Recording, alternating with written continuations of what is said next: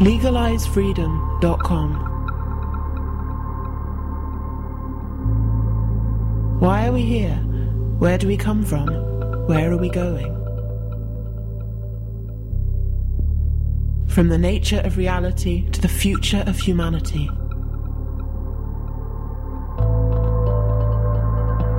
Beyond politics, poverty and war. LegalizeFreedom.com.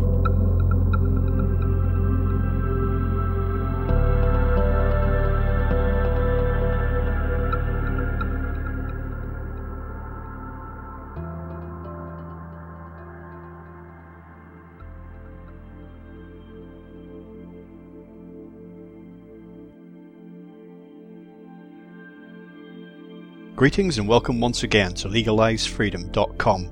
I'm your host Greg Moffat, and my guest today is Brian Francis Culkin, who joins us to discuss his book, The Meaning of Trump. The election of Donald Trump was a shattering moment for the political sensibilities of America, immediately sending the country into a frenzy of rage, disbelief and invective amid a never-ending media circus that has bordered on the absurd and arguably crossed the line. But the question still remains, what does it all mean? The Meaning of Trump is an ideological critique that sees the election of Donald Trump as a completely natural progression to the general trajectory of digitized technologies, neoliberalism, and a new breed of financialized capitalism. Destructive global forces that know no party affiliation or national boundary. Although Donald Trump is undoubtedly the symptom that has exploded to the surface after nearly 4 decades of failed policies and broken promises by both Republicans and Democrats alike, his election can also be seen as an existential fork in the road for both the United States and even humanity itself. What path is taken still remains to be seen. Hello and welcome, Brian, and thank you so much for joining us today on LegalizeFreedom.com. Thank you for having me.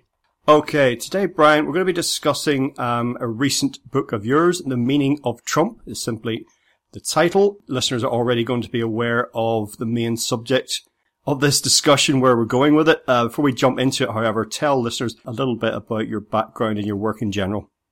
Yeah, so my name is Brian Francis Culkin. I am a writer, a film director, and a theorist. I always kind of cringe when I say that because it sounds so pretentious. But a theorist is basically, it's a way of trying to explain the world that we live in. And it's a type of philosophy that draws on multidisciplines, from anthropology, linguistics, understanding technology, history, and more, to try to make sense of the world or theorize the world that we find ourselves in. And I think that is actually a very important task right now, in the very confusing era that we're living in of planetary globalization. The world is under-theorized. And I think, so that's part of my book. I've written now 10 books, and I've directed 3 films, and I'm working on my first novel and a couple other theoretical texts for next year. And that's basically it. Okay. Now, besides all of the hand-wringing and arm-waving and invective and also some cheering that came in the wake of the election of Donald Trump as US president, there was a lot of disbelief and confusion. How did this happen? What does this mean? How could this happen? What do we do next? For both Trump opponents and his supporters. Many of his supporters, of course, equally surprised as his opponents. And your book attempts to take a little bit of a sideways look at it, hence the title, The Meaning of Trump. What does this mean? But also bring in, as you, under your rubric of theorist, bring in some other threads to try and explain what's going on. First things first, however, I remember a lot of people have written about similarities between the Brexit phenomenon, where the United Kingdom voted to depart the European Union, and the election of Trump. They've drawn parallels between the two. And I remember sitting up on the Brexit vote evening, stayed up as long as I could before I just had to go to sleep. And it was just at the point I went to bed when it was looking like, you know what?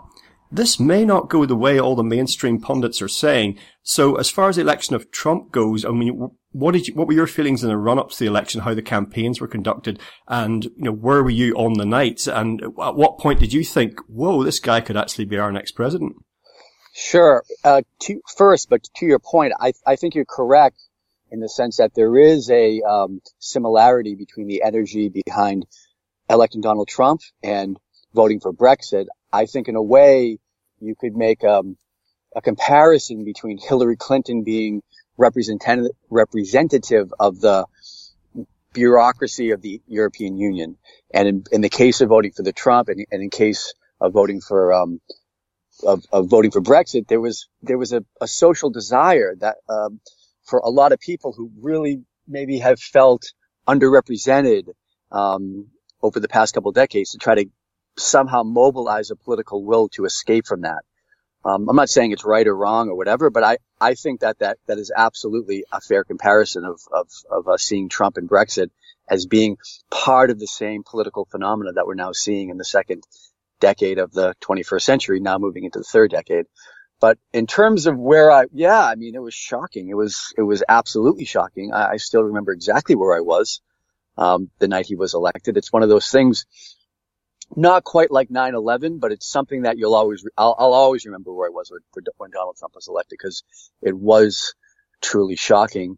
I think my experience, at least, of seeing Trump announcing his candidacy to the election to actually being elected in November 2016 was this kind of amazement that this guy just the fact that he announced his presidency was somewhat of it was a joke. I mean, a lot of the late night comedians and a lot of people who comment on pop American culture were kind of making jokes at this. This is a publicity stunt. This is a scam for his apprentice show or something like that.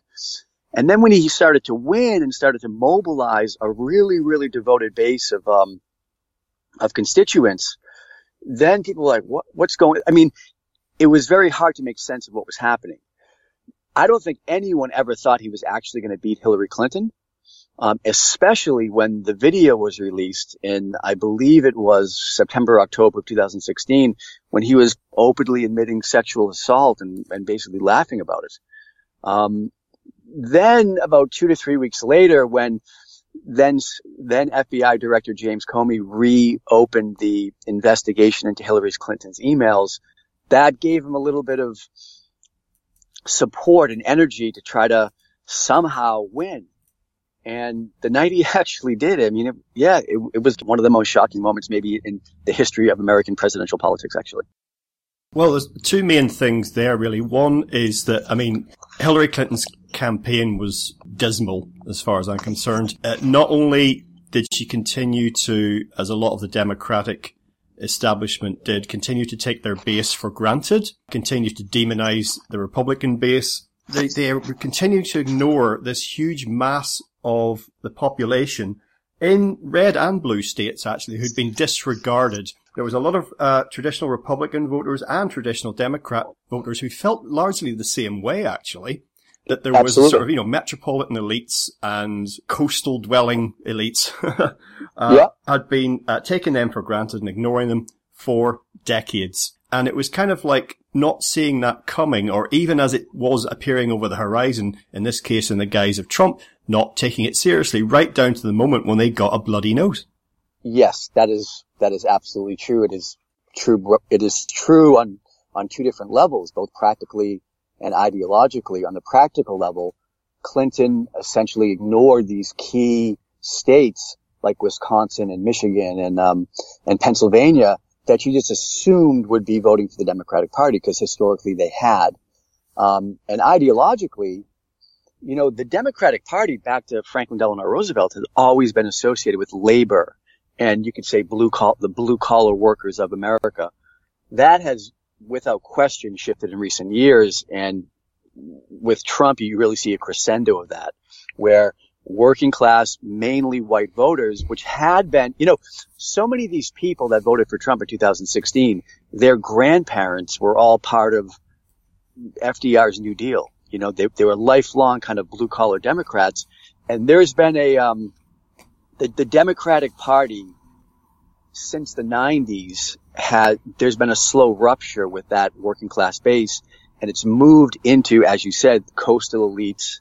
And rather with dealing with discrepancies in class, it has moved into the field of what we term as identity politics, dealing with the figures in gender and sexuality and race. Not necessarily a bad thing. It's just, but they have fundamentally dislocated themselves from the traditional questions of economic production, and that has affected these blue collar voters in places like Michigan and Indiana and Pennsylvania and Wisconsin. These were the key states that turned to Donald Trump in the 2016 election. And and to your point, Hillary Clinton, just forget about the movement of the Democratic Party's political ideology. Practically speaking, she didn't campaign in these places, and Trump did. So he put energy and money and intention into these places, and it paid off. It paid off in the Electoral College of November of 2016.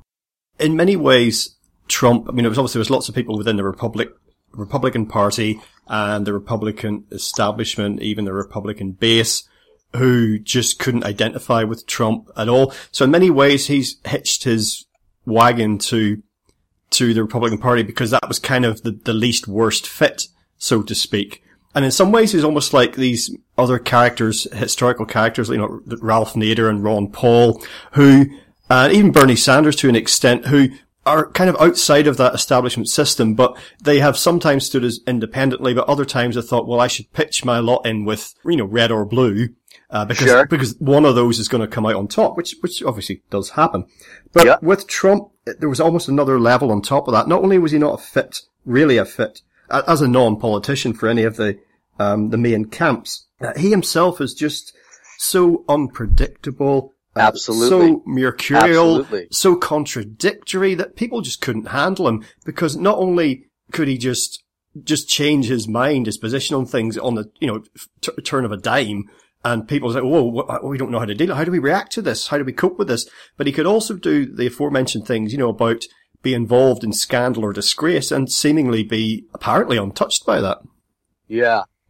I think the big differential between Trump and, someone like Ron Paul or Sanders is that with Sanders and Ron Paul, and they're coming at things from totally different angles, is you have a real strong ideological commitment. With Paul, you have this real strong commitment to libertarianism and theorists like Murray Rothbard and Lew Rockwell, free market economics, and he just kind of was associated, even though he was by no means a Republican, he associated himself with that party. And the same as Sanders, who is not a Democrat in the way we think of American Democrats. He is a socialist, but he associates himself. Well, actually, Sanders is an independent. He's not even though he's running for the Democratic nomination, he's always been an independent senator from Vermont. Whereas Trump kind of goes with the wind. I think in some ways, Donald Trump is a definition of a coastal elite. So in some ways, he is very much associated with certain aspects of Democratic Party politics. And then in other ways, mainly for his free market, his kind of radical right-wing free market economics, he's more associated with the Republican Party. Where he diverges with the Republican Party most obvious is in his personal life. The Republican Party wants to have this appearance of family values and some kind of connection to history, you could say. Whereas Trump is fundamentally he's a brand. He's not even really a human being anymore. He's a Twitter avatar. He's a corporate brand. And so that's the fissure with that part of the conservative, like the morally conservative aspect of the Republican Party. But yeah, no, Trump's a wild card. He's always been a wild card in his business life and his political life. And he's a classic opportunist. And he's a good one at that. He's the leader of the free world right now. So yes, I would agree with your analysis of his, in one sense, his similarity to people like Ron Paul and Sanders in the sense that he's an outsider, but then he differentiates in his lack of ideological nuance and political commitment. Well, as you just alluded to, that one of the ironies of all this is that Trump is kind of a product of a process. He's part of a series of meta trends that he kind of is claiming to be against in a way. And it's, again, it's kind of fits with his whole oeuvre, really, this contradictory nature. But of course, a lot of his supporters don't see it like that. They'll hear Trump making pronouncements against this and against that, making America great again, reestablishing various industries. But of course, he himself has emerged from the process that offshored and destroyed these industries and what have you. Sure. Yeah, I mean, he's the representation of privatization and deregulation, certainly in the New York City real estate market, but he could also be representative of that on the national level as well. So he is the symbol of the thing. The paradox of Trump is that the people he mobilized into his political base, the unemployed coal miner in West Virginia, the auto worker in Detroit, I mean, he is symbolic of the very socioeconomic forces that have displaced these people from their former position. He is a symbol of the forces that have eroded the American middle class over the past 30 years. I mean, that's the real paradox of the situation, is that he is about as far away from a Detroit auto worker as you can possibly get. Now, I think it's clear that Trump was going to employ his armory of skills and talents, whether you want to use those words or not, but the things that he's learned in life so far and that's taken him to whatever success he has had, he's going to deploy those in the electoral process and then again in his role as president. And it's not unusual for people to enter politics from business or whatever. It's becoming more common. It's becoming more and more common over the past 20 years, but it's not as common historically in America. It's becoming more of a thing now, definitely, for a businessman to become a presidential candidate. Yeah, and of course, politics is expensive. Campaigning in the US is very expensive.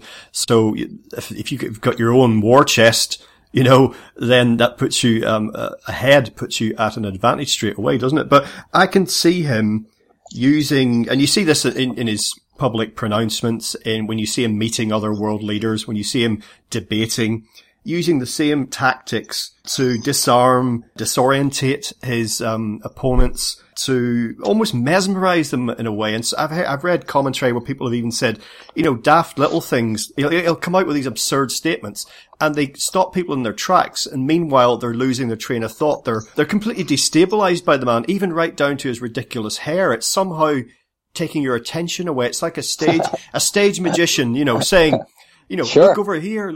Sure, Meanwhile, sure. He's doing the real magic elsewhere. Yeah, Trump understands the new media horizon really, really well. He doesn't understand it intellectually. He doesn't understand it at all on a theoretical level, but from a gut level, from a purely intuitive level, he really understands how Twitter works. He understands how reality television works. He understands what gets people's attention, and there is a Houdini-like quality to him. These other candidates are hiring all these polling people and all these, they're employing all these new sophisticated models of gathering data and metrics, and Trump's really just thinking from his gut. He has this kind of core understanding of what people want, and I'm not saying he's right. I'm not saying it's good or bad or anything else, but he has a real understanding of how the new media horizon functions and how he can brand himself within that horizon. He understands how he can get his image and name and his message, his tweet out there quickly that people will stop and listen to. Yeah, and some of it's almost Orwellian, isn't it? In a way, the self-contradiction. It's like black is white and up is down. And, Eurasia has always been at war with East Asia one day. And then next day, Eurasia has never been at war with East Asia. Yeah, but Mr. President, you said, never mind what I said. We've never been at war with East Asia. Sure. Yeah, it remembers 1984 in terms of the content, but not really the form. What I mean by that is that the world we live in right now is nothing like 1984 because we're allowed to say whatever we want and do what we want. And whereas 1984 was like a totalitarian repressive state, where we live in kind of a neoliberal permissive state. But at the same time, the breakdown between signifier and signified the breakdown of language is opening up a space where this idea that we're living in a post-truth era is speaking to this really strange phenomenon that's happening right now, where we're not quite able to articulate what's actually happening in concrete social reality. There's a mixture between what we see in our computer screen and our iPhone and what's actually happening in the world, and that's allowing for Trump to have these Big Brother Orwellian statements where he can contradict himself, say one thing, contradict himself the next minute, and people, yes, of course, people are saying it's not true, but it's still somehow working. It's still somehow, he's still able to somehow speak to a political base that's listening. It recalls, was it Bill Clinton who said in response to being grilled about an incident or whatever, said, well, it depends on what your definition of is. It was that kind of, Sure. breakdown of language, Sure. No, I mean, that's really what it is. It's a breakdown of language, first and foremost. And we think in terms of language, when we have ideas, we hear a voice in our head or we talk to ourselves, that's where all the concepts that we deal with are mediated in terms of language quite often. Didn't used to be like that, of course, but when a language arrived, that changed everything, and that's how we mediate these things now. So if that starts to break down or morph and change, then it's morphing into ones and zeros. It's in the process of morphing into computational language. And we're in this kind of interim period where there's great confusion right now, because we're in the process, whereas the world as we know it is being slowly, not actually slowly, rapidly being mediated by computational language and microelectronic technologies. And that is creating a kind of panic in the collective brain of society. And of course, people have become very frustrated, increasingly so throughout politics in the late 20th century, now into the early 21st, with politicians who can't appear to say what they actually think about things. Politicians hedging their bets or using weasel words and trying to keep the doors open and not burn any bridges so they can kind of have their cake and eat it. And even if you think it's total gibberish, Trump is for some people refreshing because he'll tell you what he thinks. This is wrong and this is how it should be. I hate that guy. This guy is a great guy, and it's that level of black and white, and it's kind of like meme magic. It's kind of like, could just boil it down for me, I don't want to think about anything too complex. And Trump does that. Yes, he does.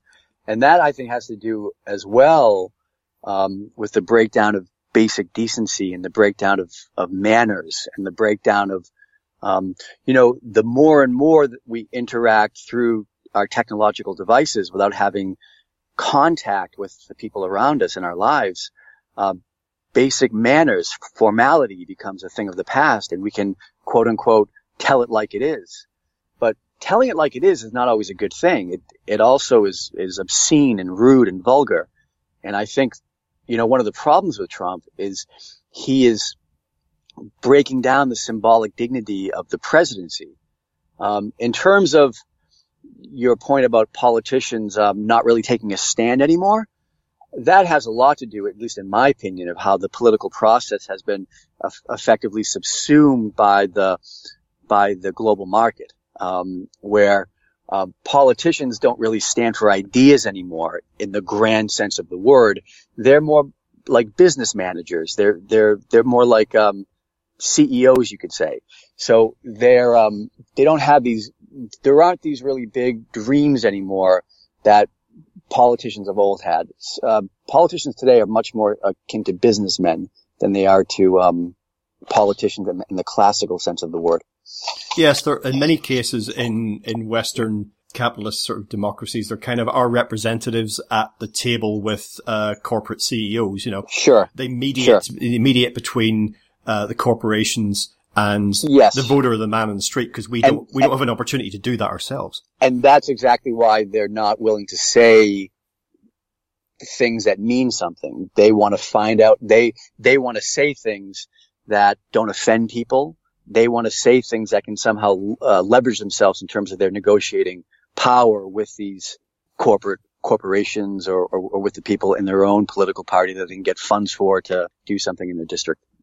Perhaps, given some of the points that you've touched upon in the last few minutes, this might be the time to introduce concept that it comes in the early part of your book, people of the book versus the people of the screen. So just tell us where that comes from and what the relevance of that is to your thesis. Yeah, so that was a concept that I got from a book written by Kevin Kelly, who is actually the founder of Wired magazine. He's kind of a one of these early 1990s technology prophets, you could say. And it's from his 2016 book called The Inevitable, where it's basically a book about speaking about the inevitability of global technology taking over all facets of human existence. And one of the things he speaks about in this book, he kind of divides humanity in half between what he terms the people of the book, and the other half is what he terms the people of the screen. And the people of the book, for Kelly, are people who are still linked. You know, these are usually older people that are still linked in some ways to what we could term analog society or the operation of industrial capitalism. They still read the newspaper. They still read books. They still watch the nightly news. They're still linked to this society that was before the internet came about. And the people of the screen tend to be younger people, although there might be some older people as well, but they have a fidelity to digital society, the values of global capitalism, and kind of the fluidification of social roles, you could say. So in many ways, what you saw in 2016 was a kind of referendum between the people of the book, who were absolutely in the corner of Trump, and the people of the screen, who tend to be forward-thinking and have maybe at least think of themselves as being politically progressive, who were in the camp of Clinton. The true paradox of that situation is that Donald Trump is the ultimate man of the screen. I mean, he is the ultimate Twitter avatar. He is a reality television icon.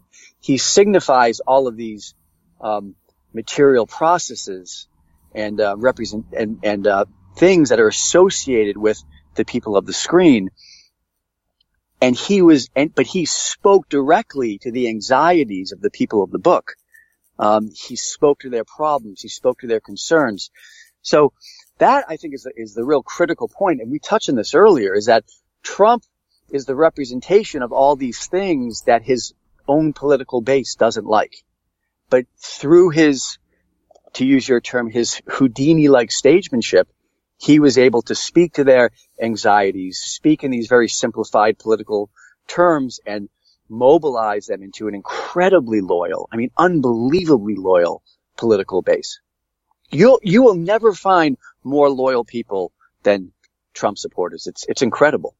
Yeah, and of course, it's worth mentioning, and a lot of people listening to this will be a bit like you and I think, identifying themselves to some extent with both of those camps. So, the book and screen, it's a bit like these delineations they have of like boomers and Gen X and Gen Z and all that. It's not hard and fast. It's just an attempt to categorize and to understand something. We did speak about this in the past. I do find myself as someone, obviously grew up with the book, but took to the screen, early adopter, not steeped in it, of course. So I find myself straddling two worlds in that sense. So I understand a little bit about those who identify themselves 100% in either of those camps. Yeah, I feel the same way. I'm kind of, I'm not a Generation X. I'm younger than that, but I'm like right at the millennial border. So I'm not quite a millennial either. I feel kind of caught in between two worlds as well. But I think you're absolutely right. I mean, I think like anything, there are usually, in terms of using the people of the book, people of the screen dichotomy, there are emancipatory aspects of each and there are repressive aspects of each. I mean, certainly people of the screen, there are without question, and we're seeing this emerge very clearly recently, there are repressive, even totalitarian elements of screen society. And that's just from the surplus of technology and surveillance and all these things that these very large technology corporations are doing to communities across the world. I was just thinking about there have been more than one TV drama show based around politics, specifically even in the White House, following the titular president. And I could totally see a world, this would be a bit like Mike Judge's film Idiocracy, where if Trump had been able to, and this may yet happen, that he would have a reality TV show broadcast from the White House, Yeah. And it would be called The White House, with Donald Trump, brought to you by Burger King or whatever. Yeah. Yeah, I'm surprised it hasn't happened, actually. There was a point that you made fairly early on in your book about, I believe, many of the Trump supporters, people who eventually voted for him, is that they were struggling to articulate their problem and what it was that they really wanted. And Brexit, as I mentioned close to the top of the hour, a lot of the people who voted for the UK to depart the European Union either were very much in the same boat, kind of would struggle to articulate what the issue was, or they would have a laundry list of complaints that they'd kind of taken straight from pro-Brexit politicians.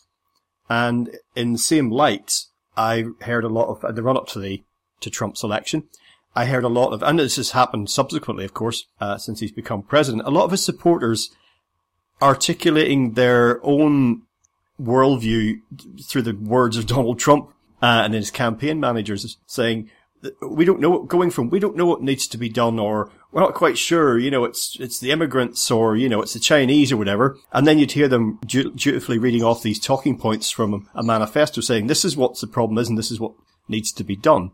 So again, similar parallels in those two processes, but it was just interesting, the initial thought of them kind of having this the vague sense of unease, but not really knowing why.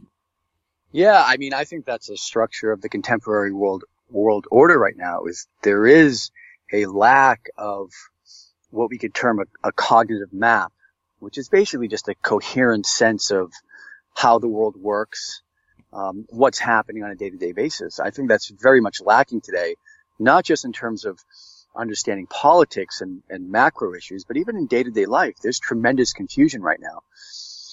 Trump, I don't necessarily think he provides by any stretch of the imagination a coherent cognitive map for people, but he does provide a very simplified map of the world.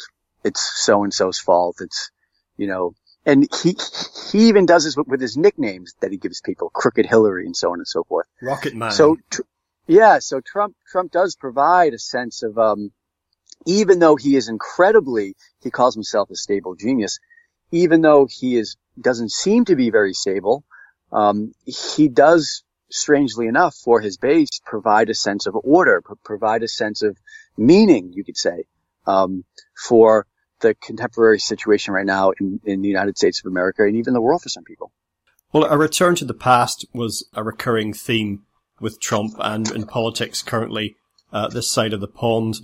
And there will be no return to the past in the way that a lot of the people who want to see it. But, that's not going to happen. And of course, the irony we spoke about earlier applies here as well, which is Trump talking about making America great again, harking back to halcyon days, when he himself has been a huge disruptor of all of that. Sure. I think, what I was saying earlier, is we are in a transitionary period right now in the early decades of the 21st century. We're caught between two worlds. We're caught between analog and digital society. We're caught between the discourses of industrial capitalism and the discourses of post-industrial neoliberal capitalism or globalized capitalism. So there is a very strong sense right now for nostalgia. There is a very strong sense of a need. There is this nostalgia for the old way of the world and the old way of life that's in the process of disappearing, as being rendered obsolete by the interrelated forces of capitalism and technology. And again, the irony of the fact is that Trump, in this sense, is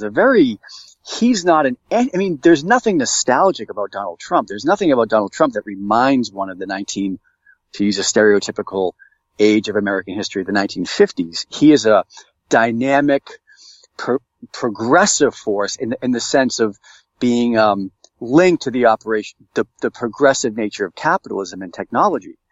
But again, he was able, making America great again and speaking in these terms that harken back to a past is this real strong desire for nostalgia that I think comes in any time where you're in a transition, or when you're in a confused transitionatory period moving from one era to another, which we clearly are right now, in the early decades of the 21st century.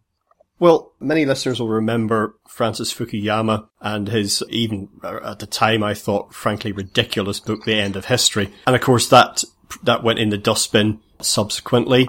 And I think I'm talking now about the idea of where we might be with the capitalist system you've just spoken about. And Fukuyama was proved wrong on certain social and political trends. And there's also the feeling that the capitalist system as it exists, that Trump is so much of a poster boy for, that can progress in only an onward and upward arc. But there's a lot of intelligent people writing about a crisis of capitalism. And this is not really speaking to anything about whether it as a fundamental way of organizing society is good or bad. It's just saying, again, in a lot of the nations that we live in the West and lots of other parts of the world now as well, that system has been churning along and it's running into problems. And that's something else that's very relevant here, but not really acknowledged. And I think that Trump, in some ways, is kind of, again, partly plays a role in that, but he's also, cometh the hour, cometh the man, that he's the perfect type of president for this sort of interim period where we're kind of waiting to see what happens next, because he's, sure. This lack of, for all his plans and everything, it's like, what has he actually done? He's kind of a placeholder in some ways, if you know what I mean.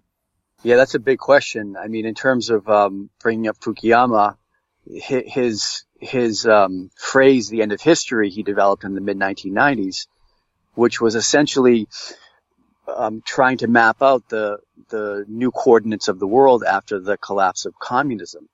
And the end of history is basically just this idea that the world is now governed by two interrelated principles, the first being liberal democracy, the second being free market capitalism. As that has progressed since the fall of communism, you've seen capitalism as we once knew it in the industrial period morph into what we could call the neoliberal model, the globalized model. And this model has two distinct features in the way that I see it. The first is the idea that capitalism has extended itself over its traditional domain. And a way to think about this quite easily is that capitalism used to be confined by both time and place. It was confined in time by the work shift, the traditional 9-to-5 work shift. And it was confined in place by the perimeter of the factory or the perimeter of the office building. And it was confined to just economic production. What has happened since then is that the logic of capitalism now applies to everything. I mean, a perfect example is Facebook, how friendship was always separate from the logic of capitalism. It was a totally separate domain that had nothing to do with productivity or profit or anything else, or branding. Whereas today, friendship, in terms of how it exists on Facebook, is very much part of the capitalist machinery. So that's the first thing, and then, you have a smartphone. You can be working from your house, working from a coffee shop, working at midnight. Capitalism has extended itself beyond its traditional confines, beyond its traditional mode of economic productivity, and now kind of proliferates almost like a gas throughout society. The British theorist Mark Fisher gave this wonderful term to it. He called it capitalist realism. And it's this idea that the logic of capitalism now mediates everything, not just economics. It mediates culture and our public spaces and our social interactivity. That's the first part of the neoliberal model. The second part, which is related to the first, is how technology is mediating all of this capitalist equivalence and exchange, this capitalist interactivity. So, whereas before the 90s, capitalism was contained. It was contained inside the office building. It was contained in the mines. It was contained in the factory, so on and so forth. What's happened since then is that it has spread through society through material technology such as networks and satellites and smartphones and all these things that we use right now, that are affecting our lives almost exclusively on an unconscious basis. So that has created, or is in the process at least, of creating a crisis. And I think, in one sense, I do think Donald Trump is very much in the spirit of that. But in another sense, he's against it because, the one thing that neoliberal style capitalism doesn't want is a wall. That's the last thing it wants. It wants complete open borders. It wants to be able to move and flow and circulate throughout society. So the way that I described it in my book is that Trump wants neoliberalism minus the globalization. In other words, he wants a very intense form of capitalist productivity, but he wants it contained within a nationalist boundary. And of course, you can't do that anymore. And the reason why you can't do that anymore is because the very logic of capital has produced the networks and the satellites and all of the other microelectronic technologies, even now with quantum computing and the emergence of artificial intelligence and mass automation. These things don't recognize national borders. These things don't recognize boundaries, symbolic boundaries in the way that generate meaning for human beings. So he is a bit of a conundrum in the sense that he doesn't even really understand how things are working. Like he's just shooting from the hip. So that is definitely a paradox. Again, we see all these paradoxes with Trump, and this is another one. In one sense, he embodies the most radical element of dynamic neoliberal capitalism, and in another sense, he wants to put the brakes on it by building a concrete wall across the southern border of the United States of America. Well, I suppose there was a time in the wake of the collapse of the Soviet Union where the idea was, particularly in America, is that, American values would then percolate around the world slowly but surely. That, it wouldn't matter if there weren't borders because in some sense, America would be everywhere and there would be no enemies. But of course it hasn't worked out like that. No, it hasn't at all worked out like that, and not even close. So that was, very, positive thinking, you could say, or wishful thinking. And it didn't work out like that at all. And I think maybe part of the problem is that a lot of the people who were in power in the 1990s, maybe they didn't quite realize the length that a process like capitalism could go in determining the experience of day-to-day life for human beings. The way things are now, that was probably unthinkable to someone like, let's say, Alan Greenspan in the 1990s. Actually, one of my favorite filmmakers is the British documentarian Adam Curtis in terms of documentary film. And he's made a series of really wonderful films. And one of my favorites is a film called All Watched Over by the Machines of Loving Grace. Like most of his films, it's a several-part series. And I think in part one of that particular film, it deals with this very thing we're talking about in terms of the mid-1990s, which kind of led to the situation that we're in right now when Bill Clinton came to power. When Bill Clinton was elected and became president in 1993, when he became president, he had all these kind of high-minded, traditional democratic ideas about government programs for society and so on and so forth. And when he came in, Alan Greenspan and Robert Rubin was the Treasury Secretary and Greenspan was the Chairman of the Federal Reserve, they basically told him, you can't do that anymore. The market is going to be dictating pretty much everything now. And all of these old-fashioned democratic government interventions and programs and so on and so forth weren't really going to work in this new model of I guess you could say capitalism that was in the process of becoming very, very powerful in the 1990s as it became linked with computational technology. So what you see then is the gestational period of Fisher's terminology, capitalist realism, where everything in society is reduced to its utility and its potential for economic productivity and therefore profit. And now it's, of course, it's data and all of these different things in terms of information that can be generated just from, I mean, this Skype call right now that we're having right now, this is data. This is information that a company like Skype, and they're owned by Microsoft, they have access to that now. So it's this idea that everything and anything can be quantified and monetized. And that itself is what I think people, I don't necessarily think they can theorize it and articulate it the way I just did, but this is something that people are most certainly don't like. And we'll see how much I mean, someone like Bernie Sanders, part of his campaign is pushing back against this onslaught of technological and corporate power against human beings. So we'll see what happens. I mean, the next decade is a very critical decade in terms of flushing out the relationship between the power of technology and what will become of the human race. Just to briefly touch upon the politics of gender and race and identity, that might sound like a completely separate discussion, but where do you see the intersection, if you pardon the pun, of all of that with what's happening, what we've been discussing? Because those are things, that Trump and all politicians have to have opinions on now, and they're being stoked and aggravated in many ways by what's happening in politics. And politics is also responding to it or attempting to. So it's like another set of variables and complicating factors in the mix that are often not helpful, but also they're serving as a tremendous distraction. And this is making no value judgment about any of the content of these topics. That's just, it's my statement about it from my point of view. Yeah, I didn't get that at all.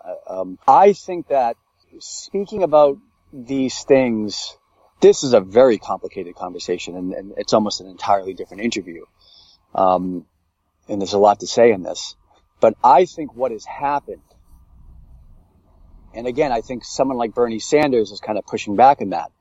But I think what has happened is that these questions of identity, right, and when they're articulated in political terms, we speak of them as identity politics. They have been severed in many ways from class. It's like we're speaking about race and gender and sexuality as being not related to economics and class differential. And I think that is what has gotten people so hot and heavy about all these different things.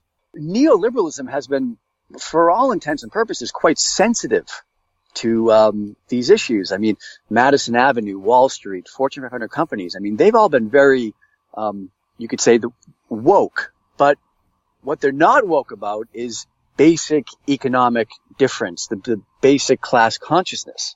So I think there's been again, the problematic is how identity has been severed from class. I think that's the problematic. And I think someone like Bernie Sanders is trying to relink these two in a very new way. So yeah, that's what I would say about that. Okay. One other question about factors rarely acknowledged in all of this. But this is a theme that I pick up in all sorts of diverse interviews, but it comes back again and again. From my perspective, and not only mine, there are kind of meta trends occurring across the entire world, and these affect the environment. They affect economies in terms of the global economic structure and the flaws and weaknesses within it. They concern energy availability and production going forward, and how sustainable the industrial societies that many of us live in and benefit from, and that the rest of the people around the world who do not currently benefit from, most of whom would like to be part of, to what extent that is coming unstuck, and what in technology, whatever the developments are, that aside, what things will look like in future. And I constantly hear politicians struggling with issues that a lot of light can be thrown onto these issues if you consider some of these meta trends, but they're assiduously ignored, or people are just ignorant about them. So essentially I just wanted to get your take on that. I see these just big trends that are, regardless of your political affiliation, your opinions, your desires, any of that, these things are occurring, and they're often as not being factored into political equations. Sure.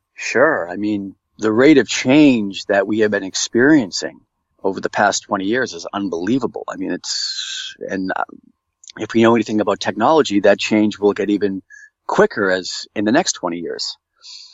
And I think just a lot of people can't deal with it. I think a lot of people right now are just kind of in their own little world. They're trying to get by on a day-to-day level.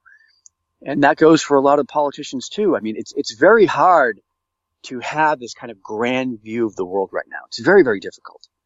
And the reason why it's so difficult is because we're getting, on a very practical level, we're getting bombarded constantly all day long with flows of information and memes and social media messages and news reports. And the structure of the global media apparatus today is so overwhelming that it's very hard to think through all of that. So with the changes that are coming in the immediate future, artificial intelligence, in the global ecological crisis, continuing automation, more and more questions about what we talked about before, identity and identity politics. I think we need right now more than ever is a broad vision of the world, a broad vision of the human race in the 21st century. But unfortunately, we really haven't been getting that from our politicians. And because Trump, he doesn't by any means offer a broad view of things, but he offers a condensed, simplified view in soundbite format that people can digest and understand. So I think from that capacity that he has in terms of his ability to communicate through these new technological mediums, that is what mobilized his political rise. Well, you said towards the top of the hour, you mentioned 9/11, and you said, of course, you didn't feel that the election of Donald Trump was in any way comparable to that. The only way I would compare the two is simply in terms of temporal historical markers. Something profound does change in the wake of them, and there isn't really any going back in that sense. What I'm thinking here is whenever Donald Trump's presidency comes to an end, whether it's after this term or whether he's re-elected, I find it really difficult to have a vision of what the landscape looks like after that post-Trump. Yeah. Can we really go back to business as usual with, like, Republicans and Democrats in the US, or even here in the UK and in other liberal democracies with the political shake-ups that are happening? So it's just trying to imagine what that might look like. Can there really be a time when Donald Trump's presidency was just seen as a little temporary aberration, a small blip in history? Well, I do think that the Democratic Party, their strategy in 2020 is trying to do exactly what you just said, portraying the presidency of Donald Trump as just a blip on the radar. And we have to go back to quote unquote American values and all of the things that made us strong. I mean, I think, it's almost the same as the presidency of Donald Trump. First of all, I don't think you can associate or reduce the presidency of Trump to himself. There were a series of political and economic and technological factors that opened the space where someone like him could even become president. So this idea that is very popular amongst the Democrats of blaming all the problems on Trump is something that I just don't agree with at all. And it's something that I critiqued in my book very strongly. So for me, no, there is no going back without question. And you can almost, it's almost like being traumatized. You can't go back. You can learn and integrate and heal, but then ultimately you have to go forward. And I think, one of the things that Donald Trump does, and I think this is the reason why all these unexpected people, like a perfect example would be Slavoj Žižek, one of the great contemporary European philosophers.